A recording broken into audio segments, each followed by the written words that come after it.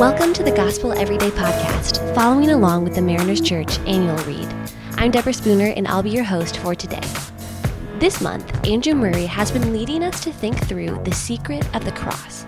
And in today's reading, Murray guides us in a reflection on the power of the cross to our daily lives. He starts with this verse in Romans 6:8. Now, if we died with Christ, we believe we will also live with him. We died with Christ, so now we live with him. What does the Apostle Paul really mean by these words? How did we die with Christ? And how does that now change how we live with him?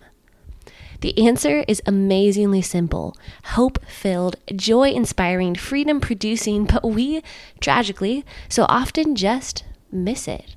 You see, when we talk, pray, or even lift our voices in worship about the power of Christ's death on the cross, we can primarily think about how his death alone covers our past and our future.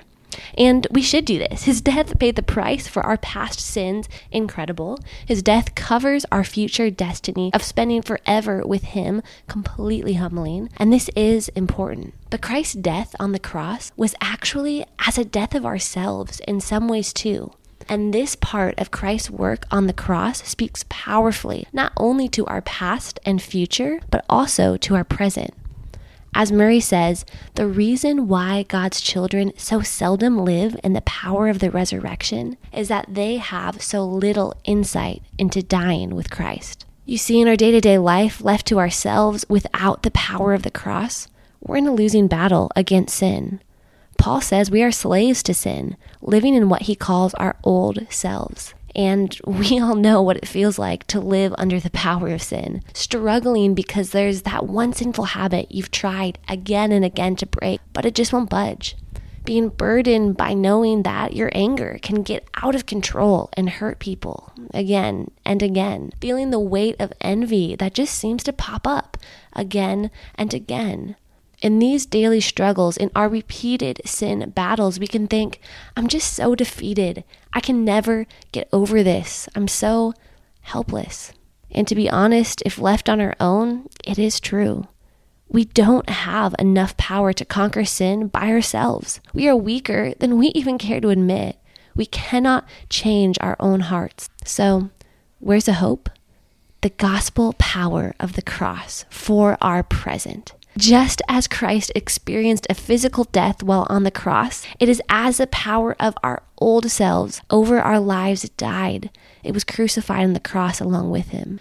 We are no longer enslaved to sin. And now what do we have instead? A newness of life as we're under grace. What is this newness of life?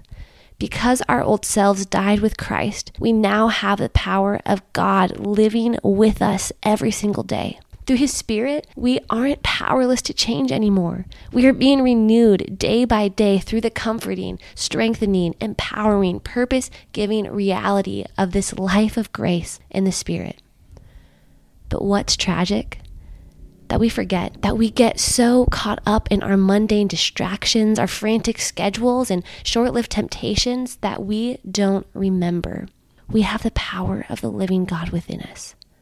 How much we miss out on when we are blind to this life-changing, all-satisfying reality that the infinite, all-knowing, eternally loving God of the universe chose to look at each of us and to offer. Want the power to defeat sin? Here you go. Here is a newness of life. Here is grace. He gives us his very self.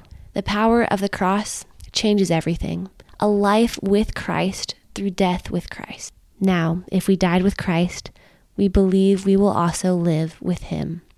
Even if we know it or have known it for years, let us not be weak in remembering and keeping it always before us and resting in that his finished work has covered our past, our future, and our present. As Murray says, through his power, we must experience the death of the cross as power for our daily lives.